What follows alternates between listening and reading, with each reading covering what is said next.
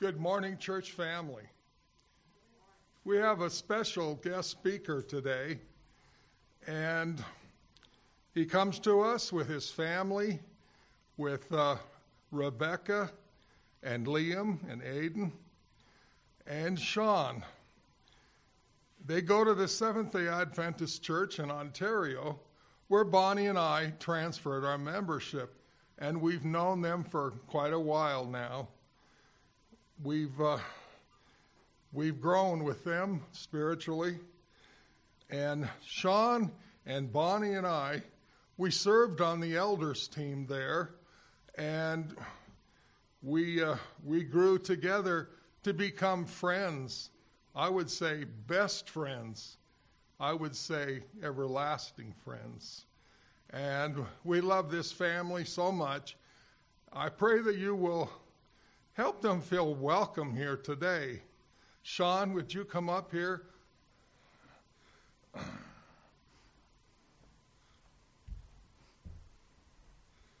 How long do you think we were elders together? About 15 years or so. I'd say 12, 15 years. Somewhere. And you were already a member, and you welcomed me into that team that you were in charge of. And we did a lot of interesting things together in serving the church and in serving God. And I can honestly tell you, Sean, that you are my best friend. You are my forever friend, along with your family and, of course, all of God's family. And so Sean McDermott has a special message for us today. Well, thank you, Brother Craig. Okay, yes, I'm looking for my notes. There we go. If I don't have my sermon notes, I might be in trouble. It was very fantastic to come up here. Craig gave me the invitation to come up, and I'm going to look. And it was wonderful to get the invitation, and didn't know what I was going to speak on, of course. So I just prayed to God to give me a message, and I hope it's a message that's appropriate for today. I think it's something that's appropriate for me all the time, so I wanted to share. But we had a nice drive on the way up here, a little foggy and drizzly. But we came to the church following our Waze, I think. I don't know if it was Waze or Google Maps. My son put it in. We pulled up to the church. There it is, and we came in. And it was so delightful to walk in, to see the fire burning, to see the smiling faces, and it's so lovely in here. You have a very nice church here, and it's a pleasure to be here. So I wanted to thank you all for the smiles that you've given me. I want to thank you for the welcome, and I hope I'm still welcome after my message today. Let's start with a word of prayer. Heavenly Father, I want to thank you for your presence here today. I want to ask that you'll be with us and be with the message that I have today. I want to thank you for giving me the words here. I want to ask that you'll bless them and bless us all today and help us to always draw closer to you and put you first and foremost in all that we do. I pray in Jesus' name, amen. A story was told. I might have to put my glasses on. I don't have good light up here. Well, I'm just getting old and getting blind. So, a story was told of a young schoolgirl. Her name was Tabitha. And she was a model student. I mean, she was perfect. Anything that the teacher wanted her to do, she would do. She would do things before she was even asked. She got straight A's plus all the extra credit. She was a joy to everyone that was there. And this teacher says, I have never had a student like this in my whole life. Said, I've got to meet this girl's parents. These parents must be something completely special. So one day, my son heard this story. One day, the teacher said, I'm going over there. So went over to the girl's house and knocked on the door, and the mother came and answered and said, she said, hi, I'm Mrs. So-and-so. Mother invited her in and said, oh, come on in. And they were talking for a while. And eventually she called out to her daughter and said, Tabitha. No response. Tabitha.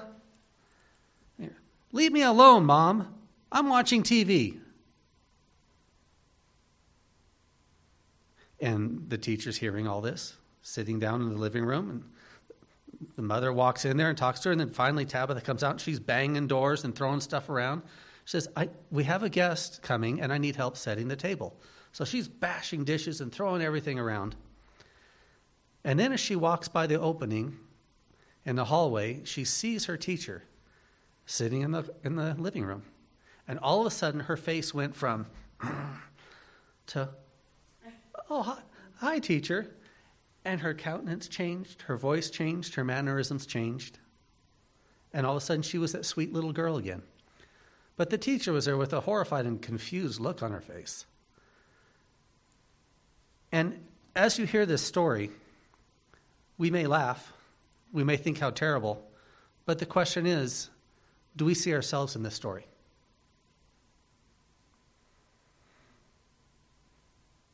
Because we look at it and we think, oh, no one would be like that. But would we really? Jesus warned us about this, and if you have your Bibles, you can turn. It's Matthew 23:27.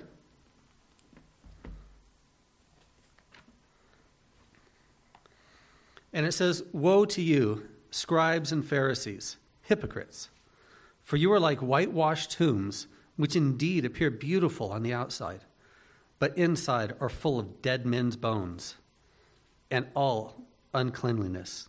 Even so, outwardly appear righteous to men, but inside are full of hypocrisy and lawlessness."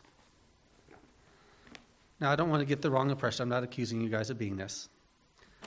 The intent of my sermon today is for us to have an introspective and to look and to ask of ourselves, are we living up to everything that we're supposed to be living up to? So I don't want anyone to take the wrong tone. I'm not coming to chastise. We're here to just want to hopefully learn, and we can inspire one another. We should be like Daniel and his friends. And we always hear of Daniel being a captive in a faraway land. And we remember from him that he was always what? Faithful, correct? And Shadrach, Meshach, and Abednego, they stayed firm to God no matter what, whether their life was in danger.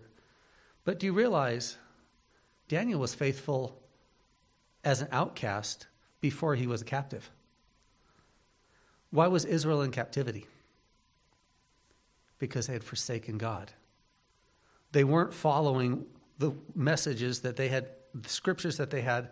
They were following other idols, and God sent Nebuchadnezzar to take them away. And he was told it would be for 70 years. So Daniel and his friends were faithful to God in their hometown, which had apostatized, and they were faithful when they were captives. No matter where they were faithful to God. So the question that I have, and the question of my sermon is, who are you? Who are you when others are watching you? Are you the perfect student? Are you like Tabitha, who has the cheery face and you all act proper? What about when you're at church? Who are you at church? We're going to ask a few questions today. What about with your friends? Are you a different person with your friends than you are when you're at church? Does your language change? Does the tone of your voice, the stories you tell, is it the same? Is it different? What about when you're alone and no one is watching? Are you still that same person? What is it that you listen? What about your thoughts? Are your thoughts pure? Or sometimes your thoughts not as pure as you would like them to be? Is what people see on the outside the same that's going on the inside? What about what you listen to on the radio? Does it uplift you? Does it bring you closer to God? Or does it make you sour and depressed and upset about things? Or what you read? Does it focus your mind in a healthy way? Or is it things that might be some fantasies or whatever that go and lead us astray? Where is your devotion? Is it to God? Is it to family? Is it to your work? Think about these things, and these are questions we need to ask ourselves. And one that's always tricky with some people, what about your money? I mean, we have tithes. I see this church, and this church is kept very well. You guys have done a good job with this church. It's nice to see that the Lord's house is taken care of here. And the question, to be more pertinent, is, do you put Jesus first in all that you do? And as you answer this internally, I want you to think about these questions. I'm going to ask for hands. I just want you to contemplate. Do you put Jesus first? And then the next question, do you really put Jesus first in everything? Does work get in the way? Does family things get in the way? What about other activities that we have, the hustle and the bustle of just life? What excuses do we have for not taking time for worship, for not putting God first in everything? This is something that I would have to say that I have probably not been as good as I should have been with our family. And my family can probably attest this. We would worship sometimes.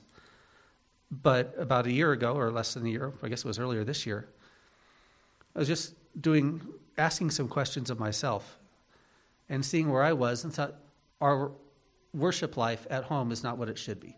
Yes, we go to church. Yes, we do things. But we're not spending that personal time as a family together in worship consistently like we should. So I went on a journey, and mental journey, got tired of my Bibles falling apart, and I ordered a nice new Bible for myself. Why just myself? Because I wanted to check it out first. And then I got the family together and explained to them, this is what we want to do, and let them pick out their own Bibles. And they all ordered their own Bibles with a nice goat skin, things that I wanted them to have something that would last a lifetime. And the decision that I made was that we got these Bibles, and we were going to study and read through the Bible. And then we were also going to do studies. And it's something that we would do as a family. And we've been doing that pretty faithfully. And since, I think, February, we've gone through probably 3/4 of the Bible in reading. And the reading is important, but just reading through the Bible, we're missing a lot. We're going to go back and study things more. But it's giving us time to focus our efforts and our minds on God. And it's getting us to focus and make sure that God is first and foremost, and we understand God's character. We understand who He is and what He expects from us. So when I ask these questions, I'm not asking questions saying that I am better than anyone else, and that's my next question. Are you a Pharisee? Now remember, a Pharisee, we look at Pharisee, and that's a bad word, right? Does anyone sit here and say, I want to be a Pharisee? No. But the Pharisees were looked highly upon. They were the church leaders. They were looked at as the cream of the crop. They were the authorities. The people looked at the Pharisees and said, oh, I wish I could be as pious and as good as the Pharisees. I could never be as good as this Pharisee. Look how perfect they live their life. I bet you they never have a bad thought or sin at all. But what did the text say that we just read from Matthew? They look beautiful on the outside, but inside, full of rotting bones, full of filth. Let us not ever be in that situation where we might think that we're better than others. And I look around, and this is a church I think that I don't know if there's any new members here, but we have some mature members, people that have probably been Christians a long time. Ask yourself, are you always right spiritually? Do you have all the answers? Now, I've been a Seventh-day Adventist going to church since I was 4 years old. And for the most part, I've been pretty faithful. And I'll be honest with you, I know a lot about the Bible. But I don't know everything. And there's a lot of things that I thought I knew when I was younger that I've changed my opinion on. There's things that I was sure I was right about that I was wrong. I am not the arbiter of truth. None of us are the arbiters of truth. So I just want to ask, can you ever change your beliefs?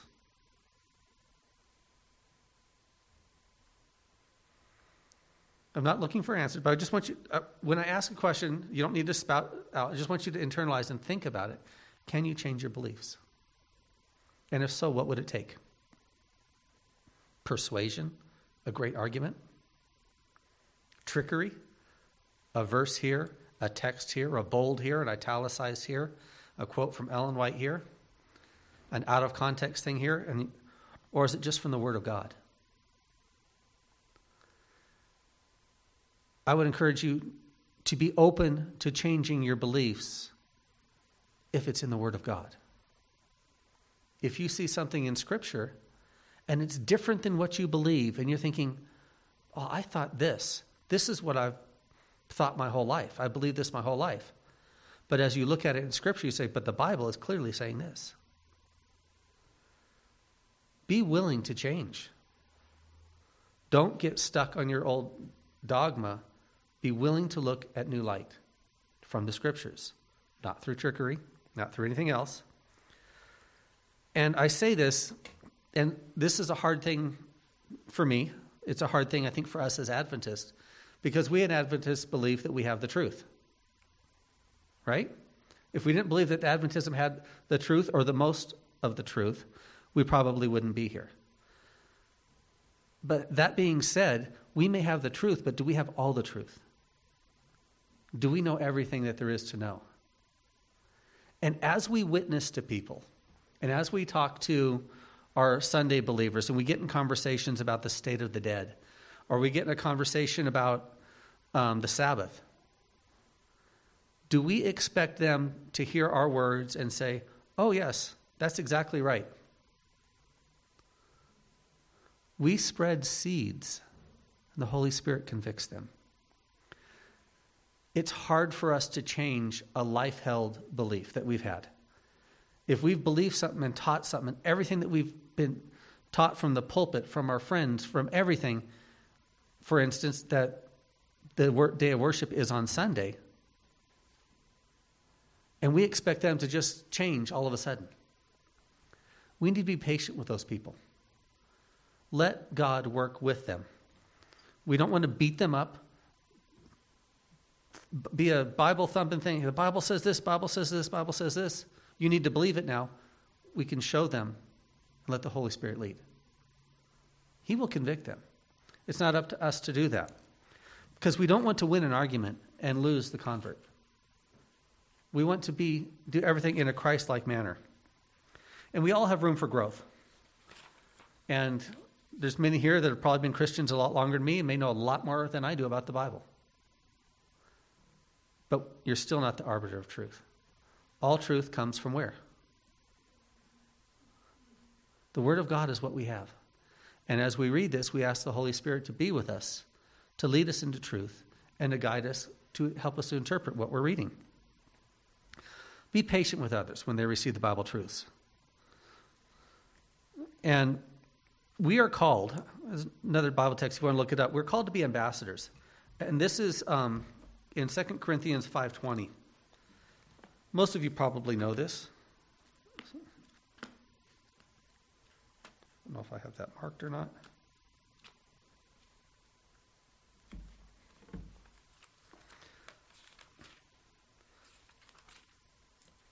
Second Corinthians, as I just passed it, 5:20. That's not, I'm in 1 Corinthians, not 2 Corinthians.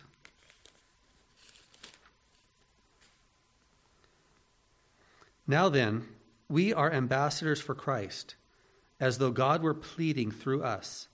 We implore you, on Christ's behalf, be reconciled to God. What an honor it is for us to be an ambassador for Christ. It's an honor to be an ambassador for a country, but we are an ambassador to the God of the universe. That is a special thing that we are asked to do. So as we're called to be ambassadors, we are called to represent Christ. So what we say is supposed to be what Christ is. There was a time many years ago that I was faithfully studying my Bible. I was reading, I had my daily devotion, I had a very good connection with God.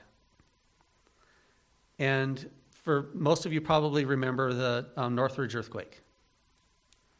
You remember that back in, I think, 94, somewhere around there. But I was working construction at the time, and as that hit, our company was called to get everything ready. So we were working round the clock. I mean, we were out in Northridge and that whole area that got destroyed, working on supermarkets, getting ceilings ready, and we were working probably 18 to 20 hours a day. I packed up. I didn't live out there, so we were staying in a hotel. I grabbed my Bible, set it on my nightstand, and we went to work. Got back, passed out, and went to sleep. Day after day, this went going on, and at first, like, man, I'm not having time to read my Bible. Over a few days, a few weeks, that connection started getting lost. If we don't keep connection with God, it gets lost. And one of these days that we were there, we were having breakfast with the crew, and everyone's around, laughing, joking, talking. And I told a joke that was completely inappropriate. Very embarrassing. Would not repeat it here, would not repeat it anywhere. And there was I think he was about 19 years old, maybe even younger. And I told the joke, and his face just dropped.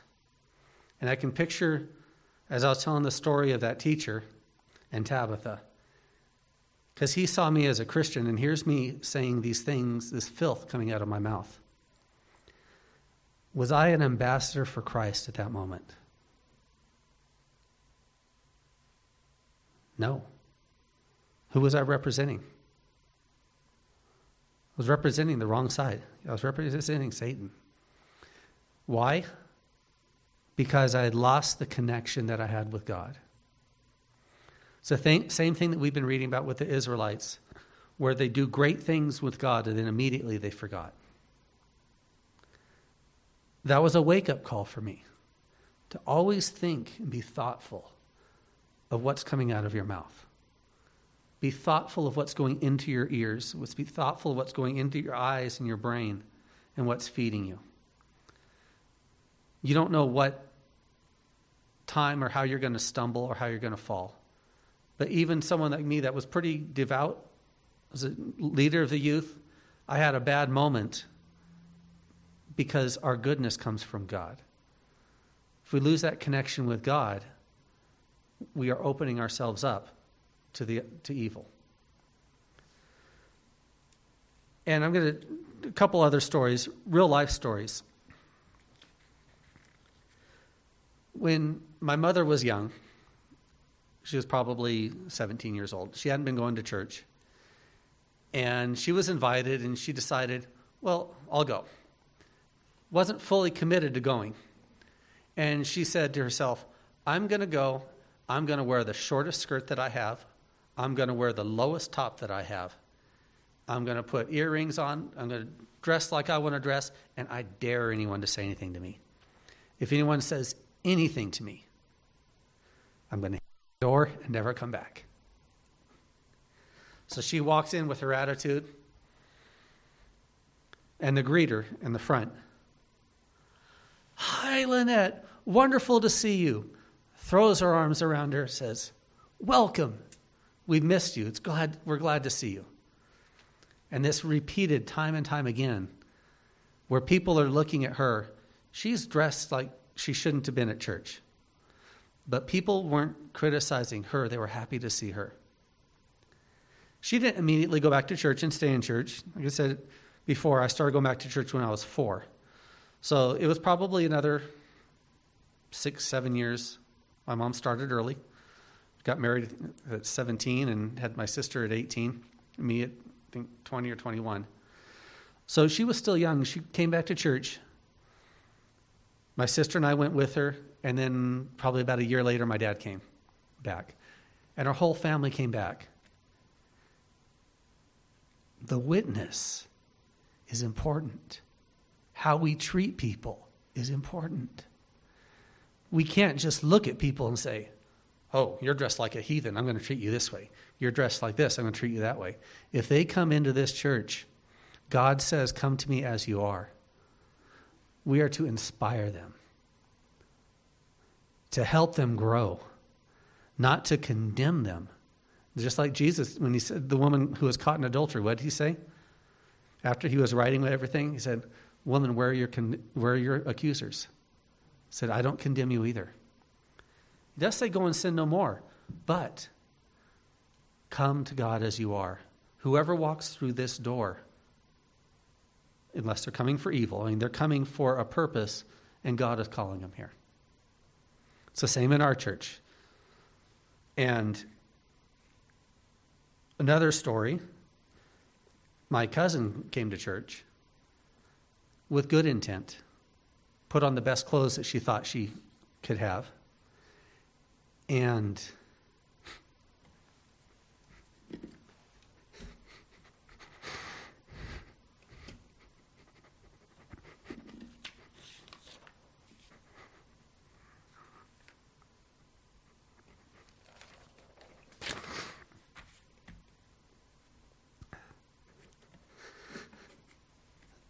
the greeter told her she looked like a hooker.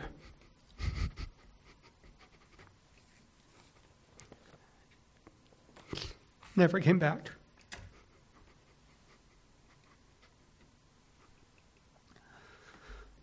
Who was the ambassador for Christ? The greeter that threw her arms around my mother, or the church lady that was pious and told her my cousin she looked like a hooker?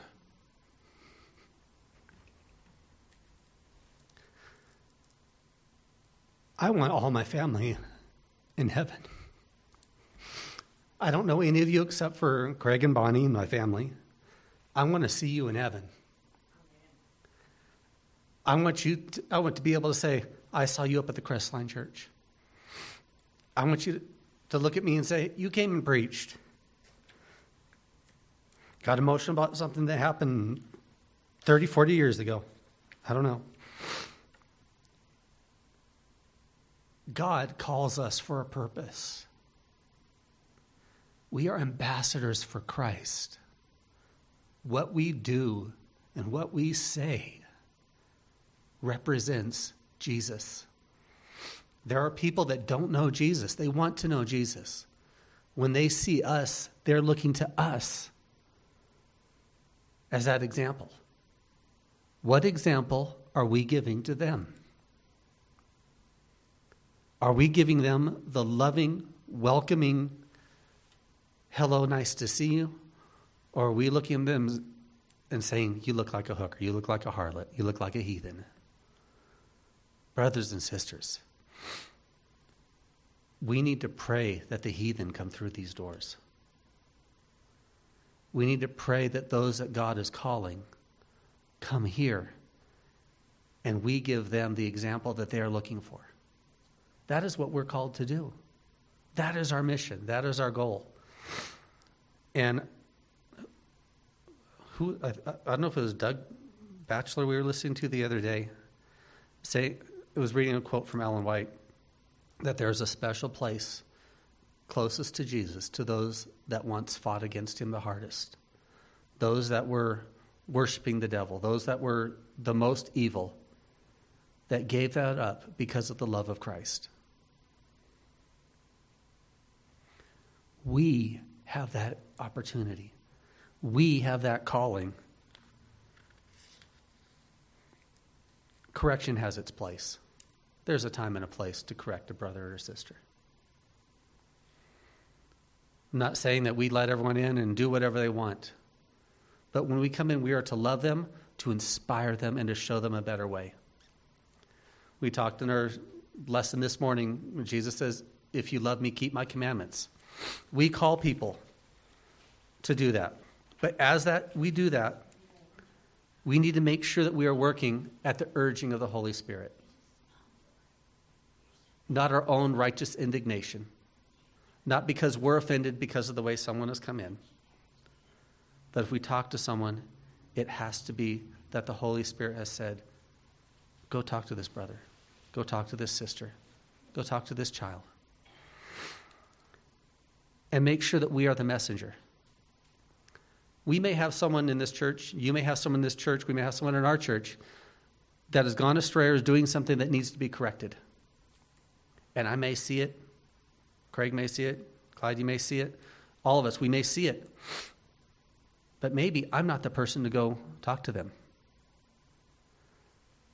God will send the right person to talk to them. And if the Holy Spirit is asking you, then go, pray, and have him lead. And that way it can be a situation where they grow and are not pushed away. As we correct, the main goal is to build up one another, to edify one another. We as Christians need to strengthen ourselves so that we can what? We sang a song, Onward Christian Soldiers, that we are what? As an army, we are as one. We're one in doctrine. And as we put things together, we work together, not apart. We have to build each other up so that we are strong. An army that fights amongst itself cannot stand. We see it time and time again in the Old Testament where God used that against the people that were against Israel, where they ended up fighting themselves because of God. Because we should not be accepting bad behavior in the church. We should show a better way. Let Christ shine through us. But a caution, don't expect a new convert to be where we are spiritually. I've been a Christian almost 50 years. Someone that's been a Christian for 6 months or a year, are they going to have the level of maturity that I have? In some areas maybe, but probably not. I cannot expect the new convert to be where I am spiritually in my walk with the Lord. I've been doing this a long time. I've overcome a lot of things. But still, there are things that we need to ask our question. Where are our inner thoughts? Always looking inwardly to make sure that we are right with God. I was watching, walked in the room, and my wife and kids were watching a guitar lesson on internet or on TV. And it was specifically for people over 50 learning the guitar. So, and she made a comment that stuck with me. She said, if you're new, don't get discouraged. She goes, I can look at the way that you're playing, and I can see 100 things that need to improve in what you're doing. But if I tell that student all 100 things at once, they're going to get discouraged and they're going to quit. I'll give them 1 or 2 things to work on. And then they can work on that and overcome it. God does the same thing with us. Someone new that comes in, especially new convert, they're going to come in here with all their baggage, with all their sins. Work on them one at a time, at God's pace. Encourage them, let them grow. Because we all need to grow. And as we grow, we come closer to God. But as we grow, we bring other people along with us. And granted, we don't want bad things going on in the church. There's some behaviors that need to be taken care of. But let God work with them at his pace. They're just babies.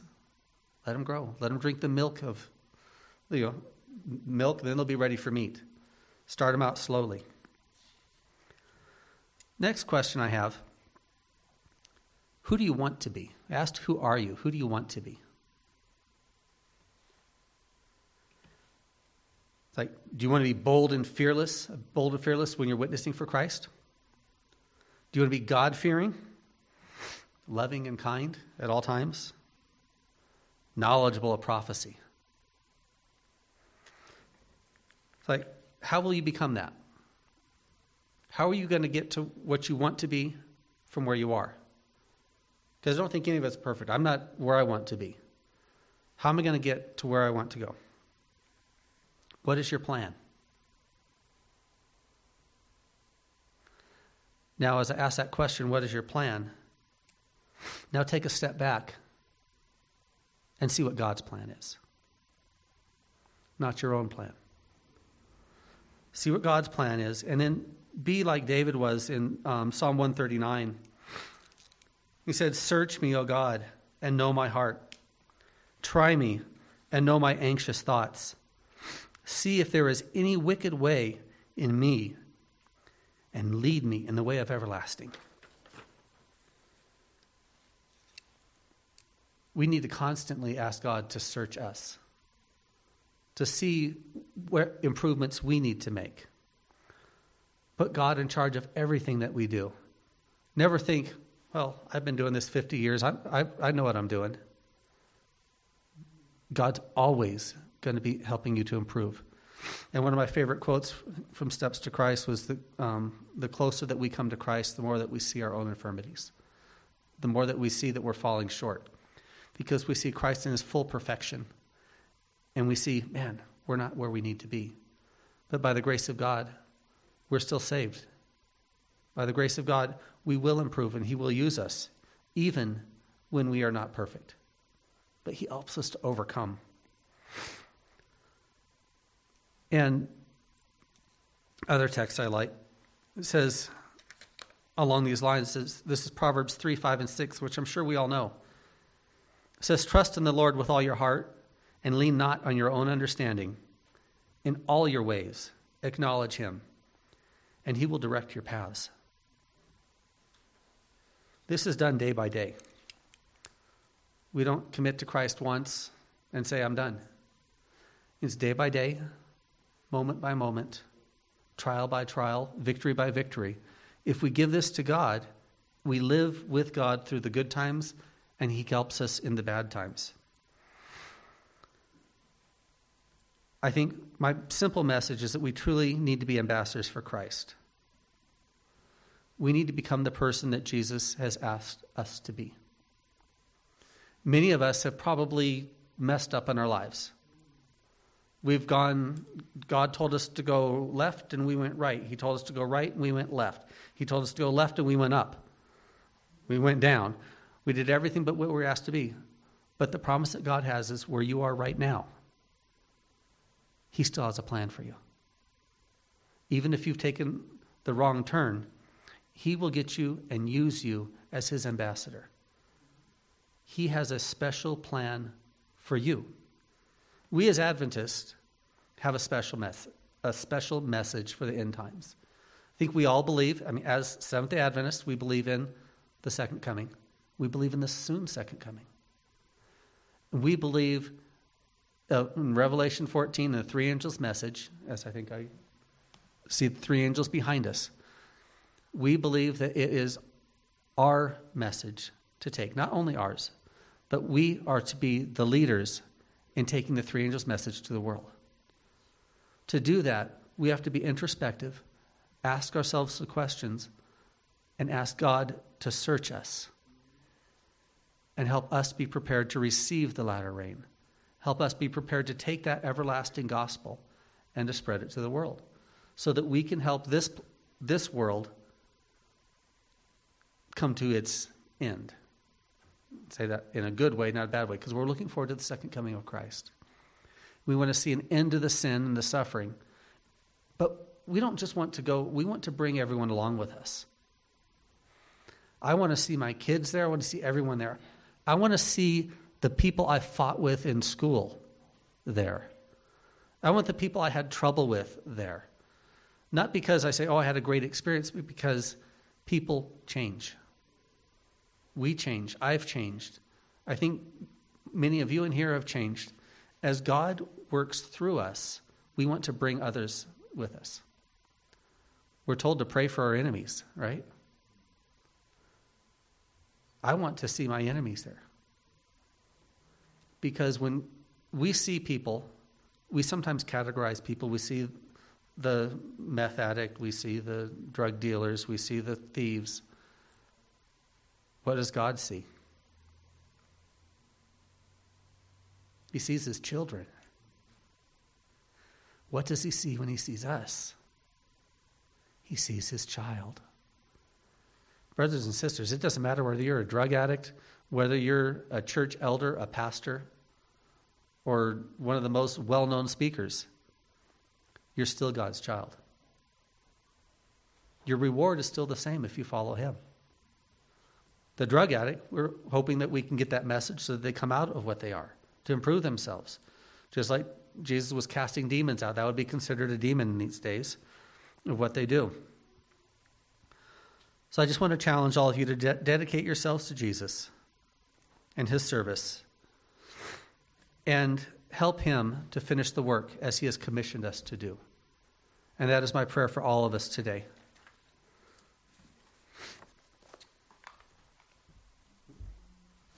I don't know your schedule. We have a prayer and then a song and then a prayer? We can have a song, yeah. Do we? Yes. Okay.